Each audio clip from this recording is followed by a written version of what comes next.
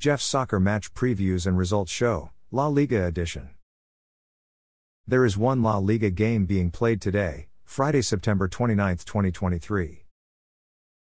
Barcelona will play at home versus visiting Sevilla at 3 p.m. The match will be played at Estadi Olympic UE's Companies in Barcelona.